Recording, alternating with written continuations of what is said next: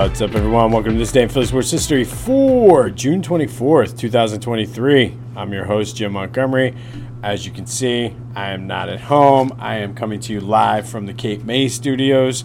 I'm actually in a basement, so you can probably hear the washer and dryer. However, I think of all my on-the-road sound checks, this hands down, and I'm saying this now, and who knows what it sounds like, but knock on wood, I think this is my best one yet. So I kind of have the set out. I'll be actually on the road again next weekend. I'm coming at you Saturday morning from the hotel from a wedding, but I think I have it figured out. So as long as I remember the chords, we'll be good. Quick housekeeping note before we get into today's episode.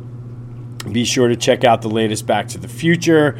It laid out sort of the rules and the rationale behind the Phillies Most Lovable Loser tournament. That gets started July 1st. Lots of audience participation, so you're going to definitely need your help with that. But go check out Back to the Future with a PH wherever you get your podcasts. Tell your friends. The more people that join in, the more fun it's going to be. So be sure to check that out, like, subscribe, and while you're at it, like and subscribe to this if you haven't done so already.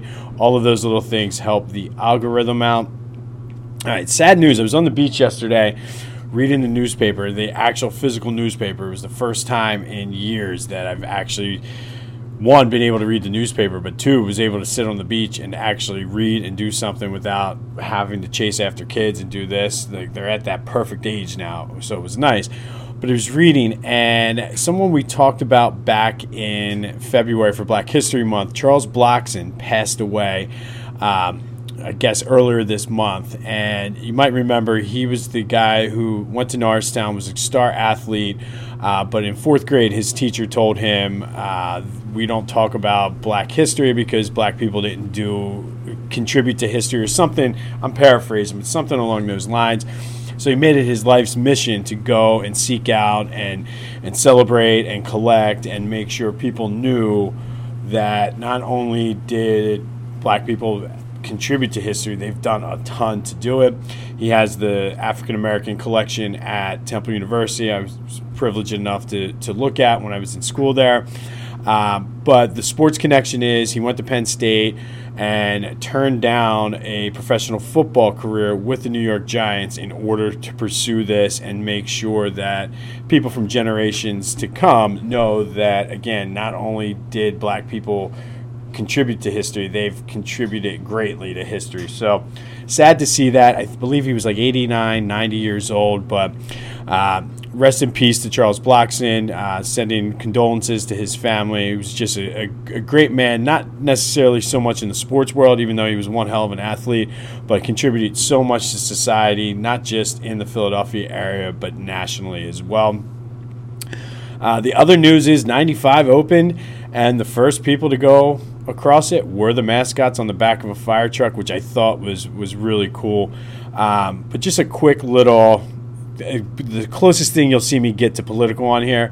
It's just amazing what we were able to do in such a short amount of time. And it just goes to show when you get past all the bullshit red tape with government and dragging your feet and the party lines and infighting and all that, if we really put our minds to things, we can still accomplish great things in this country. So I think that it's a little microcosm of things, but I wanted to put that out there, that like if we put together or push aside all the petty bullshit, we can still accomplish great things. The fact that they were able to do this in less time than what Governor Shapiro, and the fact that, and again, not to go down party lines or anything like that, but the job he did on this was absolutely phenomenal. So like I said, the sports aspect of that is the mascots were the ones that went across, but I did want to get that out there because I think it's important to know that because we're so divided with things, but when we do come together, we're capable of doing great things. And yes, it's not Tuesday, it's not Motivational Tuesday, but I think it's a good message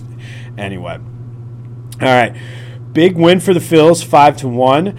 Tawan Walker looked good again. That's like 5, I think, starts in a row that he's looked pretty good. Brandon Marsh was hitting the ball pretty well.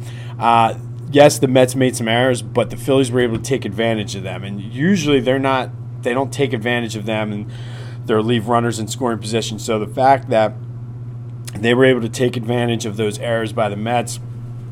And between Taijuan Walker and the bullpen, they just shut down the Mets, which is one that's huge for the Phils. And it's always good to see the Mets struggle like that. So 5-1, good win. They're back at it this afternoon down at Citizens Bank Park, pending the weather. They are also they announced yesterday they are going to play next June in London, the Phillies and the Mets. And things like that, I always think it's cool. I like when other teams do it, but I don't know if I want to see it done regularly, especially if I was a season ticket holder. But it's really cool to see your team play in a game like that. So that was announced, and of course it's the Mets, which makes it even better. All right, so we're going to go back today to 1963, and on June 24th, 1963, Philadelphia boxer Joey Giardello. He was 33 years old. He was from South Philly. He was a boxing legend in South Philly. Stop me if you've heard this before. But he upset Sugar Ray Robinson in the 10th in a 10-round unanimous decision. That win catapulted him up to be the number one contender for the middleweight title. A year later, he beat Dick Tiger. Yes, that was his name, in Atlantic City for the title. So on this day is when he beat Sugar Ray Robinson, the upset for that in the 10-round unanimous decision. But a year later, he beat Dick Tiger. I just wanted to say his name again. But his first title defense, he fought Rubin Hurricane Carter. You might remember him from the movie and the Bob Dylan song. In the movie, they make it seem like Hurricane Carter dominated Giardello in this fight, and like the refs handed him a very shady decision, but in reality, it was Giardello did beat him, and to the point that Giardello actually sued the movie company, won in court, and now in all of the DVD, which I would assume now streaming, it would be the same as well. But in any of the subsequent copies of this movie, then they actually showed the real fight footage instead of the Hollywood footage with Denzel and whoever played Giardello's character. So I thought that was interesting. And they in the movie they portrayed it, and of course Giardello even said, he was like, "That's Hollywood for you." But just wanted to throw that in there. He would lose his rematch then with Dick Tiger. And again, just wanted to say his name. You can insert your own jokes there. However, he lost it, and then he only fought a couple times after that because he won the title relatively late in his career. And as I was researching this, everybody knows that Chuck Wepner is who Sylvester Stallone says he wrote the movie Rocky about. But there were a lot of similarities between Giardello and Rocky's character as far as being an older fighter and getting a shot late in his career and taking advantage of it. So everything I said, that it was unofficially one of the basis for the character of Rocky. But on this day, back in 1963, Giardello beat Sugar Ray Robinson in a huge upset and sort of catapulted him to I guess it would have been a decent payday back then for the last 2-3 fights of his career. It was mentioned in the movie The Hurricane about Rubin Carter. And was he not part of the inspiration for Rocky? I'm not sure. Speaking of Rocky, though, PhillyGoat.com does have a ton of Rocky-themed T-shirts and apparel. Be sure to go check them out. Just looking at them, I love a lot. I love whoever designs their shirts is awesome. But they do have some of those Rocky-themed T-shirts, so go check them out. PhillyGoat.com. Use the promo code for Jim Montgomery for 10% off your order. You guys have been doing a phenomenal job with that, so let's just keep it going. Maybe they'll extend the partnership with us. But thank you for all your support with that. But go to PhillyGoat.com, promo code Jim Montgomery for 10% off of your order, and check out the Rocky-themed apparel. All right, rivalry month rolls on. We're nearing the end here. And today's rival is the Bucks. And I'm going to say this right now, the Sixers and the Milwaukee Bucks is a very, very underrated, underappreciated rivalry. In the regular season, the Bucks hold the edge 118-105. In the playoffs, the Sixers hold the edge 29-20. They've met so many times in the playoffs, and we've talked a lot about the Bucks being that third team in the Eastern Conference during the 80s. The Bucks struck first in the 1970 division semis, but then in 81, 82, and 85, the Sixers won in the conference semifinals, and then the 83 conference finals. The Bucks got their revenge in 86 and 87, finally getting over the hump and beat the aging Sixers. That's when Doc was near the end. That was when Moses was hurt. And then the Sixers won in 1991 in the first round. However, I think the best playoff series between these two teams was that epic 2001 7-game Eastern Conference Final with AI versus Glenn Robinson. Ray Allen was on that team. They were just a stacked team, and that was one hell of a series. And they kind of glossed over that somewhat in the Everything But the Chip documentary because they focused a lot on that Toronto series. But that Bucks series was very, very just amazing and good. Today, even still with Giannis and Embiid, there's still somewhat of a rivalry there.